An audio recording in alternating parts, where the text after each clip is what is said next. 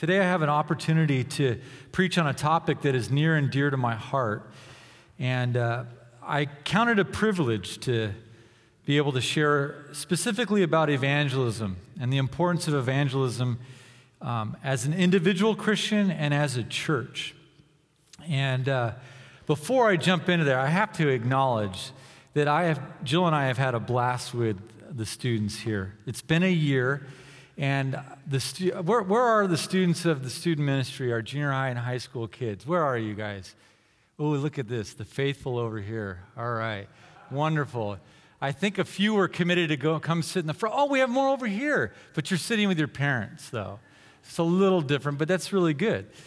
I was hoping they'd all be together, and yeah, but I have more work to do, I guess. Anyways, it's been a wonderful joy to minister to students here at Tri-City. And one of the reasons why, as a 50-year-old, I keep going back to serving in student ministries is because as a person who's passionate about sharing the gospel, I know with student ministries there's always going to be students in there that don't know Jesus. Whether they've been raised in the church and they haven't given their lives to Christ yet, or they bring their friends, there's always going to be those that don't know Jesus. And so I love student ministries for that reason, and I guess I'm a big kid as well. I'm trying to stay young, so I enjoy that. So one of the greatest joys in the Christian life is to be used by God to win a lost sinner to Jesus Christ. I believe it might be the greatest joy in this life that a believer can partake in and enjoy when a lost sinner, or God uses you to minister to a lost sinner and see them come to Jesus Christ. I have a pop quiz for you right now. We are having in-person learning, so let's take advantage of that. Many of you missed school. Many of you have been on Zoom, but we're all together, so I'm going to throw a pop quiz at you, and there's just going to be one question with one basic answer. And here's the question. Is the preaching of the gospel and the saving of souls the ultimate purpose of the church? Is the preaching of the gospel and the saving of lost souls the ultimate purpose of the church? Some of you might be saying, well, I know an important purpose is fellowship, especially coming out of COVID. It's extremely important that we're all together, so fellowship is huge. Knowing the Word and preaching the Word has got to be one of the chief priorities of the church. Praise and worship is a major importance within the church. But is it the ultimate or chief purpose? Now, some of you are saying, well, Stead, if you go back and study various church fathers, they would all say, the glory of God is the chief purpose of the church. And I would say, yes. But how do we most glorify God as a church and as Christians? Or let me put it this way. Is God most glorified when a sinner turns from sin to receive Christ? And should not evangelism and sharing Jesus be our main purpose every day of why we are still here on this earth after we get saved? I want to read an article from one theologian who says this. The supreme way God chose to glorify himself in the realm of humanity was through the redemption of sinful men. Since the fall, God has been drawing, is now drawing, and until the final judgment will continue to draw sinful men back to himself, all for the purpose of bringing glory to himself.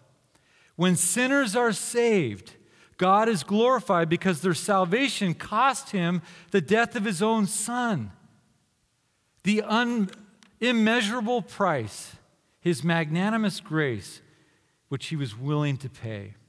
And it is through participation in that redemptive plan that believers themselves most glorify God. Through Christ, God was, quote, reconciling the world to himself, not counting their trespasses against them, Paul declares, and he has committed to us the word of reconciliation, which is our text for today. He says this as well. If God's primary purpose for believers was loving fellowship, then he would take us immediately to heaven, where spiritual fellowship is perfect, unhindered by sin and disharmony or loneliness. If his primary purpose was learning his word, he would have taken us immediately to heaven, the only place where we can know his word perfectly. And if his primary purpose for us was to give him praise, he would take us to heaven where praise would be perfect and unending. There is only one reason the Lord allows his church to remain on earth, and that is to reach the lost. Just as Christ's only reason for coming to earth was to seek and save the lost. Luke 19:10. As the Father has sent me, he declared, I also send you. Now, I agree with this article. I do believe the chief way that we glorify God is by being a church that is concerned about the saving and winning of lost souls to Jesus Christ. It is our main purpose. And I want to kind of develop this from a very important text in the Bible. It's 2 Corinthians, if you guys could turn there, 2 Corinthians chapter 5. And we're going to spend some time in verses 18 through 20, and then we'll touch on a few more. Let me read that text to you now. This is God's word. Verse 18. Now all these things are from God, who reconciled us to himself through Christ, and gave us the ministry of reconciliation, namely, that God was in Christ reconciling the world to himself, not counting their trespasses against them, and he has committed to us the word of reconciliation. Therefore, we are ambassadors for Christ, as though God were entreating through us. We beg you on behalf of Christ, be reconciled to God. Be reconciled to God. Let's start in verse 18. He says, now all these things are from God. He's pointing back to chapter 5 and even earlier parts of the book. But the beginning of chapter 5, it talks about how our earthly tent is giving way and we have a building from God which is coming. So he's looking to the future saying, you know what, your earthly body is going to die off and we have a future with a new body and a new heavens and new earth. And right after that, he also mentions that we will all stand before Christ, the judgment seat of Christ. What's going to happen at the judgment seat of Christ? Well, that's a judgment for Christians unto rewards. So Jesus is actually going to judge us as believers and give us rewards based on what we do in this body. So the context of this whole text that we're going to tackle is actually rewards. And he says we have as this ambition to be pleasing to God. He also says, knowing the terror of the Lord, we persuade men. And then we get to that famous verse, verse 17. Therefore, if any man is in Christ, he is a new creature. Old things have passed away, and behold, all things have become new. Why did he make us a new creature? Why did he make us his child? Why did he transform us and make us new? It's so that we could be his representatives and take his precious gospel to the lost. Now, all these things, I just mentioned that, are from God, who reconciled us to himself. We have to understand this word now, reconciliation. Everybody needs to walk out of this building and know exactly what it means. Let me define it simply. It's when enemies become friends. Okay? Reconciliation is when enemies become friends.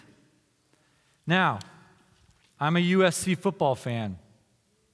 Randy Lockhart is a UCLA football fan. We are friends, but there's one day every year where we become enemies. Okay? We are at odds that day. We may not even communicate with each other at all.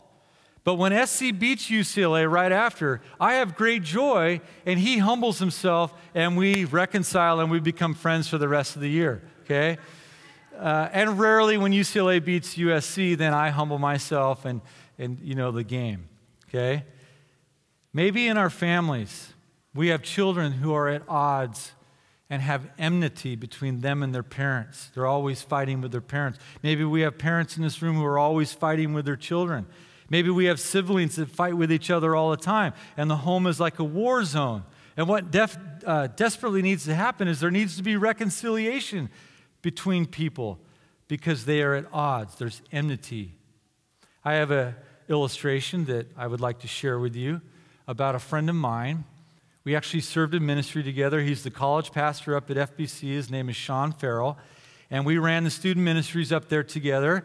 And we were good friends until Jill and I, on our 15-year anniversary, we went to Hawaii.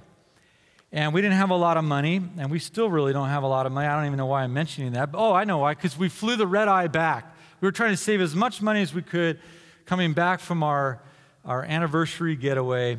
And we took the red-eye, and we're coming from Hawaii, and all of a sudden the plane is doing this. Okay, it's bouncing up and down. And the pilot gets on there, and he says, "All right, ladies and gentlemen, I need you to strap in. We're going to have some turbulence for the next hour." I'm like, hour? It seems like an eternity when you're in the middle of it. And then he says, "Stewardesses, please strap in." Okay, when that happens, you know it's going to be bad. So we are just really having a terrible time. Jill and I are sweating. We've got the little bags ready to go, you know. And it's terrible if you don't have the bag and you just use the little pouch on the chair. No, that's not good. Anyways, so we're on this red eye all night long. My nerves are shot. I get home. I'm dead tired. I come around the corner, and I see my house, and it had been yarned. Not teepeed, yarned. That is, they took, 50, 60, 100 rolls of yarn, and they went from my trees to my lights to the street light. They brought my basketball hoop up. They yarned that, and it was like this web of yarn everywhere. And they did my landscape lighting on my driveway, and in a moment, I just had that moment where I lost my temper. I was really mad, and I knew it was Sean. But I was so mad. I almost took my car and just rammed it right up the driveway, which would have captured all the yarn and then ripped my landscape lights off, you know. I didn't do that. So I'm very upset, and I go into my backyard trying to get through all the yarn, and they had completely yarned my separate 3-car garage as well, inside. Sean got me. Now we are enemies. So I spent a lot of time meditating on how I could get back at Sean. And I did the ultimate D group, discipleship group activity. I grabbed my high school boys and I said, "Boys, come with me. Let me teach you something." And I had a key to Sean's house. They were gone for a week. And we took every piece of furniture on their bottom story, and starting with the middle of their king-size bed, we started stacking furniture to the ceiling. We took all the furniture in their whole house and stuffed it into their master bedroom, okay? To the degree that you could barely get the door. I'm thin. I could slip through the door to get out of their bedroom. And boy, did they love what I did for them. And now we have a deeper, more intense war. Okay? We have major enmity between us now. So Sean, he doesn't give in. He decides to come up with a new plan to counter my plan. My plan was Operation Storage Room. His was, I think, Operation Christmas Tree or something like that, because it was January the 6th, after Christmas. I was getting ready to go golfing. I got up early, had my golf gear, and I go to open the door to walk out the front yard, and all of a sudden, there is Sherwood Forest on my front yard. Sean, with a bunch of other men in the church, probably students as well that owned trucks, went and gathered all the dead Christmas trees that had been set out, and then he remounted them and stood them up on my property to where I couldn't see a thing. And then when I saw Sean, I basically bent the knee right there. I said, "You know what? I'm not going to continue this. I'm going to go ahead, I'm going to humble myself, and I'm going to go ahead and forgive you. You need to forgive me, and we are going to stop this war, and we're going to become friends." And so Sean and I reconciled. Now, it's a funny story, okay? It's a true story, but it does illustrate a little bit what reconciliation is. Two enemies to become friends. Now, with God, in verse 19 and in verse 18, reconciliation between God and man is very different. And here's why. It's uniquely different because reconciliation that takes place between God and man needs to happen by God to us because we are the only offending party. We are the ones that are guilty and not God.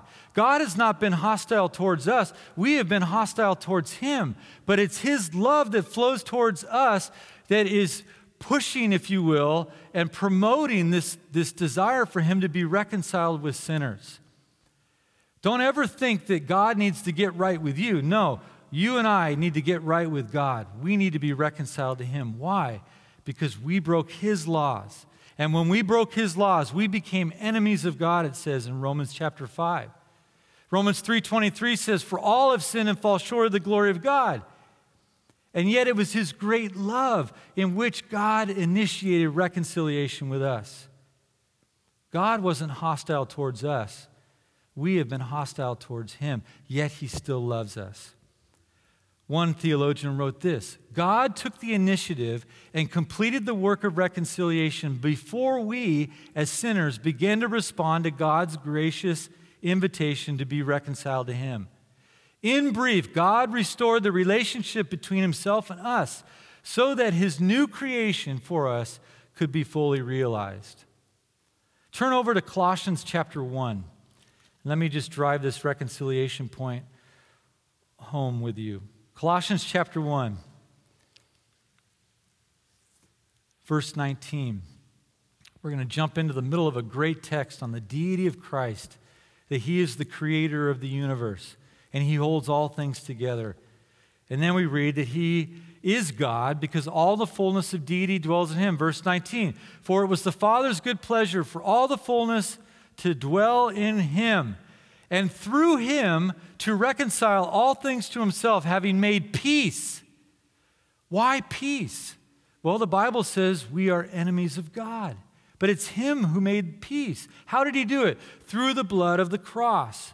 Through Him, I say, whether things on earth or things in heaven, verse 21, "And though you were formerly alienated, hostile in mind, engaged in evil deeds, yet He has now reconciled you," not us to Him, but He reconciled us in His fleshly body through death in order to present us before Him holy, blameless, and beyond reproach. Jesus made reconciliation with us. God made reconciliation with us. He's the one that sought after us.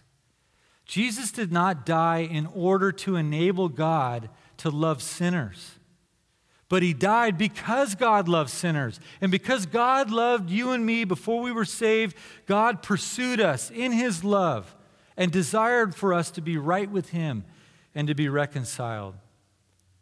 Reconciliation is the sinner being made right with God. Now, you can see this all throughout history. Where did the first pursuit of reconciliation start?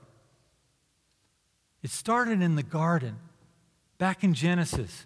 When Adam and Eve sinned against God, they immediately realized they were naked. They were at that point cut off relationally with God. Their sin was now a barrier between them and their God, and they went and hid. And they even put fig leaves on, and they were hiding. They were scared to death. And who comes after them? God, the Creator, comes down into the garden, and He says, "Adam, Adam, where are you? Adam, where are you?" And all down through the ages, God has been calling out to sinful man, "Adam, Adam, come to me."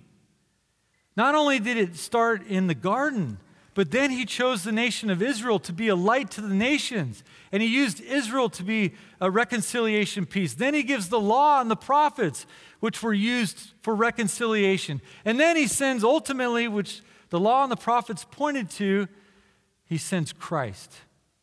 And then He institutes the church. And then He saves you and me. And He has Tri-City Bible existing to produce reconciliation between sinners and God. That's why we exist. How did He reconcile us? Verse 18. Keep on with this. Verse 18 says that He reconciled us to Himself through Christ. Jesus Christ came and lived perfectly for 33 years, never sinned. He kept the law that you should have kept, but you didn't keep it because you're sinful. And then He went to the cross, and He died on the cross where His Father poured out His wrath and anger for your sin and for my sin. And He took our punishment that we should have taken, but He did it for us. He became a substitute. And His death is what removes the sin which alienates you and me from God. His death completely removes and totally removes the wall of sin. I like this quote here. On him, almighty vengeance fell that would have sunk a world to hell. He bore it for a chosen race and thus becomes our hiding place. Jesus did that on the cross for you. If you're here today and you don't know Jesus Christ, you are lost in your sins, but he is crying out to you to be saved. And my question is everybody in this room been reconciled to God? Are you right with the Lord right now? Are your sins paid for? Are they covered? Have they been forgiven? You do not want to be in this room separated from God and then ultimately die and then have to go before him in judgment and have your sins be held against you. Which verse 19 says, namely, that God was in Christ reconciling the world to himself, not counting their sins against them. Not counting their sins. This throws me back to Psalm 130, verse 3. O Lord, if you mark my iniquities, who could stand? Psalm 1, the wicked will not stand in the presence of God. They will be brought low. But Jesus, when he came, he did not count our sins against us. He didn't come to condemn. He came to save. And he's here offering salvation and repentance to you even now, that you would repent and believe. Are you right with the Lord? That's Jesus' purpose. Now, what is our purpose? Our purpose is the ministry of reconciliation, namely that God was in Christ reconciling the world, not counting their sins against them, and he has committed to us the word of reconciliation. The ministry of reconciliation is an agency that God has so ordained for us to fulfill. What is the ministry of reconciliation? Well, it's simply this. It's the sharing of the gospel. Okay? It's an act or action, because that word ministry means service. The ministry of reconciliation can be done in word and in deed. It's simply the proclamation of the gospel, which can be done in such a way that it's others-oriented, it's compassionate, there's a deep concern for the cost, or for the lost, and it will cost you greatly, to cost the Lord. It's equal to the Great Commission. Matthew 28, and he says, go and make all nations, make disciples of all nations. So the ministry of reconciliation is the making of disciples in all nations, which is what John's doing in Paraguay. It's what we should be doing every day. It's God's call to lost men to be saved. Now notice it says here that God has given you and me this responsibility. It's been given to every believer. God has sovereignly ordained that the gospel go forth via human agency through you and me. He could have easily ordained angels to come with the gospel, but he didn't. He chose to share his precious gospel, to share his precious son through you and me. Romans 10, 13 and 15 says this, for whoever will call on the name of the Lord will be saved. How then shall they call upon him in whom they have not believed? And how shall they believe in him in whom they have not heard? And how shall they hear without a preacher? And how shall they preach unless they are sent? Just as it is written, how beautiful are the feet of those who bring glad tidings of good things. The way that people get saved is by hearing the gospel. The way that they hear the gospel is by you and me bringing it to them. So the ministry of reconciliation is the sharing of the gospel. A second thought under this first point. The ministry is a stewardship. Okay? It's a stewardship. Look what he says here. In verse 19, the latter part. And he is committed to us the word of reconciliation. Another translation would be entrusted.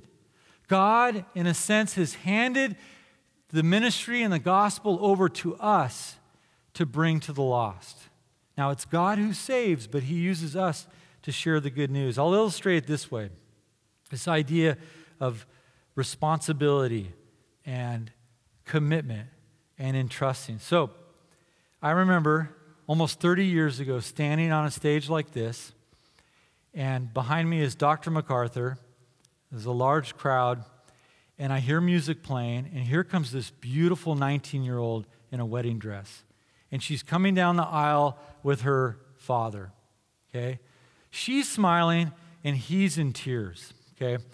And I couldn't tell, because my eyes were bad, if those were tears of rage or what, but he's coming down with her. And you have that famous moment where the officiator says, "Who gives this woman to be married to this man?" And it seemed like an eternity, the pause. And at this point, George is weeping hilariously. I'm not laughing at him, but it's out of, no, he wasn't. But he says, and here's the famous line, "Her mother and I do." And in that moment, he takes Jill's hand and he hands her to me. What just took place there? 19 years of my father-in-law loving, caring, nurturing, disciplining, providing for, protecting, raising his precious daughter. And in a second, he takes all that responsibility and he puts it on me. And now for 30 years, I've been trying to do my best. I really have. She's smiling in the front, so hopefully that's good. What took place? All that responsibility was handed, it was entrusted, it was committed to me. And that really is the idea of this stewardship idea of the ministry of reconciliation. That the most precious program, if you will, I don't even like that term, but God's institution of the gospel and sending his son and how important that is. It's the most preeminent thing in the universe, and God is so ordained that the message go through us. And there's a responsibility there. There's such an importance, a weight to that. I want to be honoring to the Lord. I want to be doing what he's called me to do. That's why he's made me a new creature. I want to be sharing the gospel. How about you? How about you? Is that your heart? Do you understand the importance of this? Do you feel the weight? And the weight isn't your responsibility to convert souls. The weight is just getting the message out. That's the weight. And he expounds on this. Second point is, we are God's chosen messengers. Look what it says in verse 20. Okay, we're God's chosen messengers. By the way, some of you are wondering, what is the word of reconciliation? It's the gospel. It's verse 21. He made him who knew no sin to be sin on our behalf, that we might become the righteousness of God. That's the word of reconciliation. It's the gospel. And now God calls us to be ambassadors, his chosen ones. Okay, now this is tied back to verse 17. The idea that we have been created to do something, and that it is to be lights and witnesses for Christ, to be ambassadors. What does it mean to be an ambassador? Well, the word ambassador means this. It means sent out one. Okay, sent out one. You and I have been chosen by a king, very much like ambassadors would be chosen by the king. The ambassador would know the king well, and he would be sent out by the king. He represents the king. He goes on the king's behalf. He speaks in such a way that when people hear the ambassador, they know that that is the king's message. They know intuitively, we better listen to the ambassador because he is representing the mouth of the king. So you and I, we go in the king's stead. That's pretty good. You guys like that? That's my last name, sorry. We go as his representatives. We represent him. When we speak the gospel, we speak it as if God were speaking to that lost sinner through us. That's the idea. And ambassadors have a unique relationship to the people that they're sent to. The president would not send an American of Jewish descent to be an ambassador to Iran. Okay, he just would not do that. He would send an American with Iranian background, who was an Iranian, to Iran. Why? Because they would naturally, effectively be a bridge to communicate whatever the king wanted or whatever the president wanted. And the point is simply this: God has designed you and I to uniquely minister to the very people that we come in contact with our family members, with our neighbors, our colleagues at work. God has so ordained that you be the messenger to those people that you're in contact with. It's really his design. That's why when you do share your faith, you call it a divine appointment, because you knew that the Lord had orchestrated this. And by the grace of God, I was faithful to share. You need to view your coworkers, your neighbors, your family members as a mission field for Jesus Christ. That is our number one purpose of why we're still here. to share the gospel and be God's representatives. So the ministry of reconciliation is basically sharing the gospel. Who does it? You and I. We've been called as ambassadors to carry his message. How should we do it, therefore? Well, look what it says. Therefore, as ambassadors of Christ, how? As though God were entreating through us, we beg you on behalf of Christ, be reconciled to God. Do you see those words? As though God were entreating through us, we beg on his behalf. Those are important words. Those are passionate words. Those are compassionate words. God has such a compassionate heart to wicked sinners. And that needs to be conveyed in how we share our faith. There should be a loving compassion for those who don't know Jesus. Yes, we should be angry over the sin that gets produced, but there should be an understanding that, boy, if it wasn't for Jesus saving me, I'd be just like them. And by God's grace and him saving me, now I can share that grace with somebody else. And so there's a humility, but there is a begging. There is a concern, a deep down concern for those that you are around. Sharing the gospel to someone who doesn't know Jesus is the greatest act you can do, because you're taking the most precious knowledge in the universe and sharing it, which is what God desires. Entreating and begging. So the point is, there should be an urgency. There should be a fervency in our care for the lost. God entreats. God begs. God earnestly calls. Through us, two sinners, be reconciled to God. I ask this question to you, and I ask it to myself. When was the last time, with great urgency, you called someone to Jesus Christ? When was the last time you wept over someone who was lost, a lost family member, a lost child, a lost friend, and just have your heart broken over their state before God? Spurgeon says this. I know no other preacher that had a heart for the lost like this man. He says this: love your fellow men and cry about them if you cannot bring them to Christ. If you cannot save them, you can weep over them. If you cannot give them a drop of water in hell, you can give them your heart's tears while they are still in this body. There should be a weeping compassion for those around us who don't know Jesus. Spurgeon also says this: why should we beseech the lost?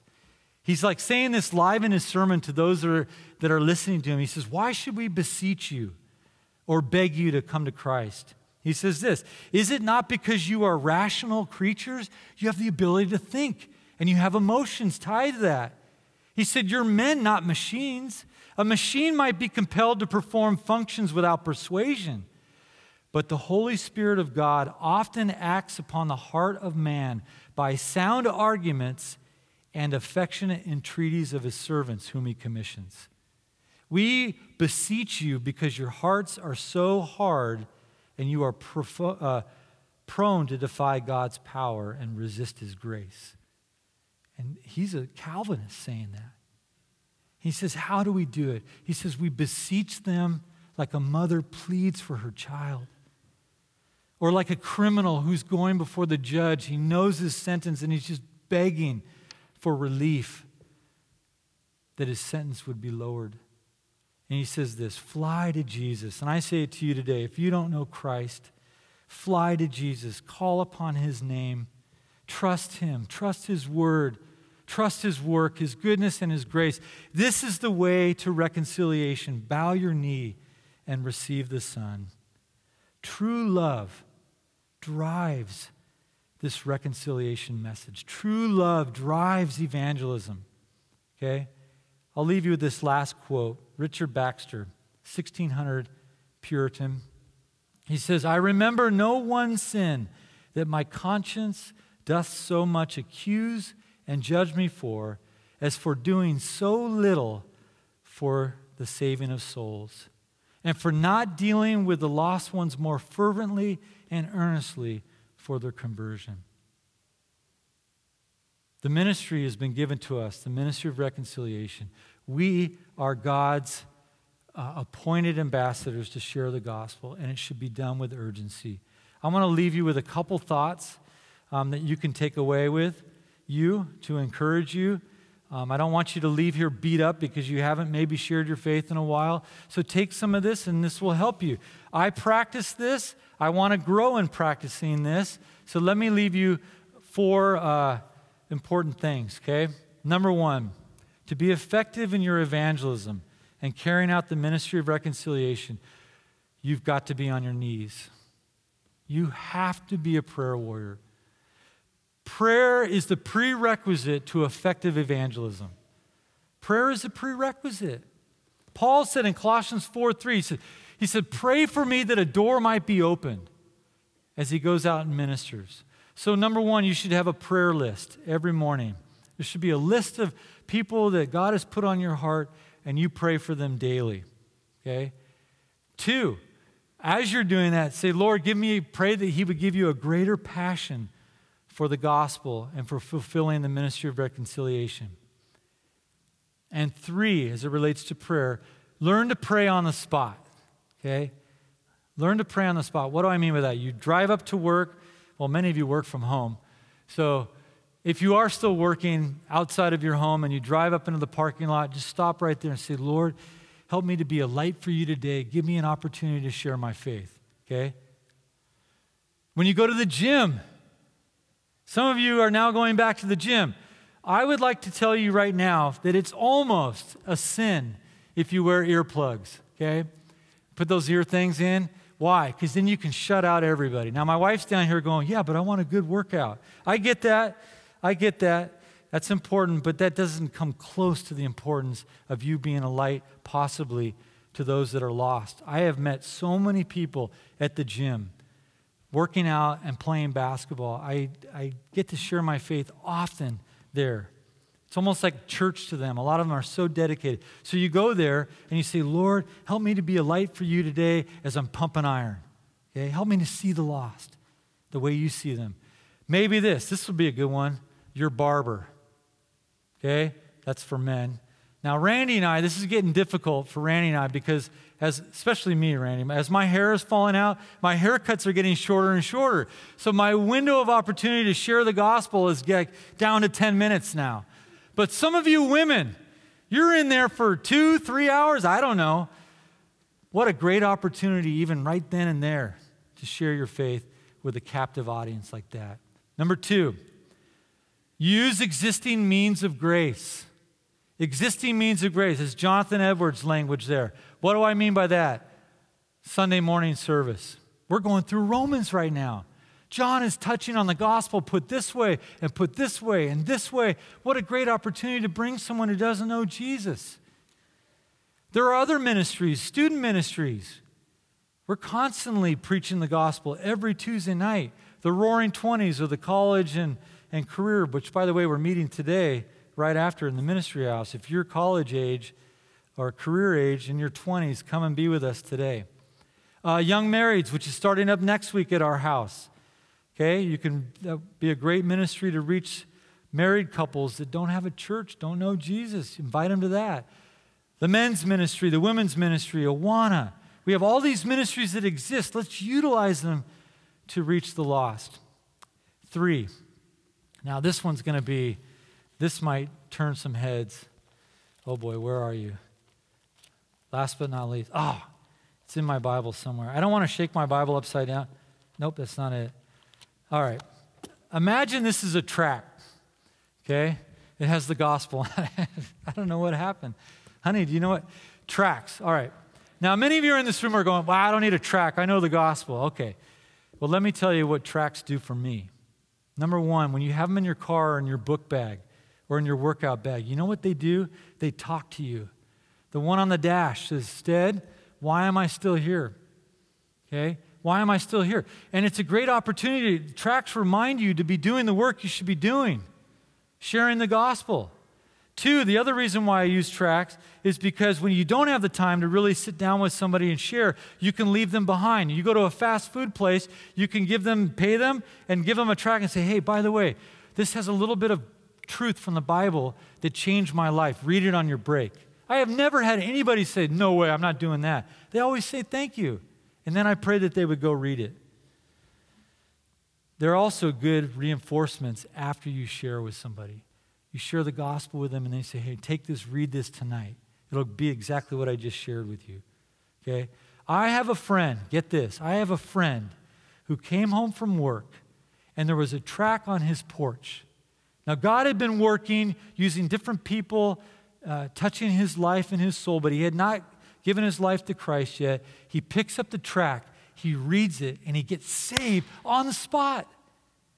And you know what's amazing? As I sit back and think about that, the person who left that tract has no idea that my friend got saved via the leaving of the tract, but he will know when he gets to glory. I want to be like that guy. I want to be used any way and every way I can. And last but not least, I'll leave you with this last point. Practice obeying the Spirit of God in you when he pricks your heart to speak. Everybody knows what I'm talking about. What is that? When you're sitting with somebody, you're in a conversation, all of a sudden in your heart, you're pricked to say something. What needs to happen? What is that? It's not your flesh. Your flesh would do whatever it could to suppress that, right? You do whatever you can to weasel out of having to share the gospel. You don't want to offend somebody. You don't want them to turn against you, whatever. And so you suppress it. Is it the devil? No, he's not divided. He wants you to keep your mouth shut. I am here to tell you, I believe if you're a Christian and you're pricked in your heart to talk, it is the Holy Spirit saying, instead, open your mouth. Open your mouth. And so I have fought and prayed, saying, Lord, help me to be obedient when you prick my heart to share, to faithfully do it. And I want to encourage you guys to do that as well. Let's pray. Lord, thank you so much that you have reconciled us to yourself through the work of Jesus Christ. Lord, there are many in this building here that love you, that have been made into new creatures, and they want to grow in their sharing of their faith. They want to do it more effectively. I pray that you would encourage them. I pray that nobody leave here beat up, but they would leave encouraged and desiring to want to share their faith. I pray that Tri-City Bible, my church, our church, would be known for caring for the lost and would be evangelistic. Lord, and lastly, if there's somebody here that does not know Jesus Christ, draw them to yourself. Draw them now. May they be reconciled to you. If you're here today and you don't know Jesus, and you in your spirit are desiring to be made right with God, then I would encourage you to do this, to repent. Say, Lord, I've sinned against you. I am a sinner, but I believe your Son died for me. And you cry out to God and you say, God, forgive me and save me. And he will do that. Lord, I pray that you would do that even now in the heart of some that don't know you. Thank you now for this opportunity to be together today. And we pray that you would be honored in our last song. And as we go into this world, may we be lights for you. In Jesus' name, amen.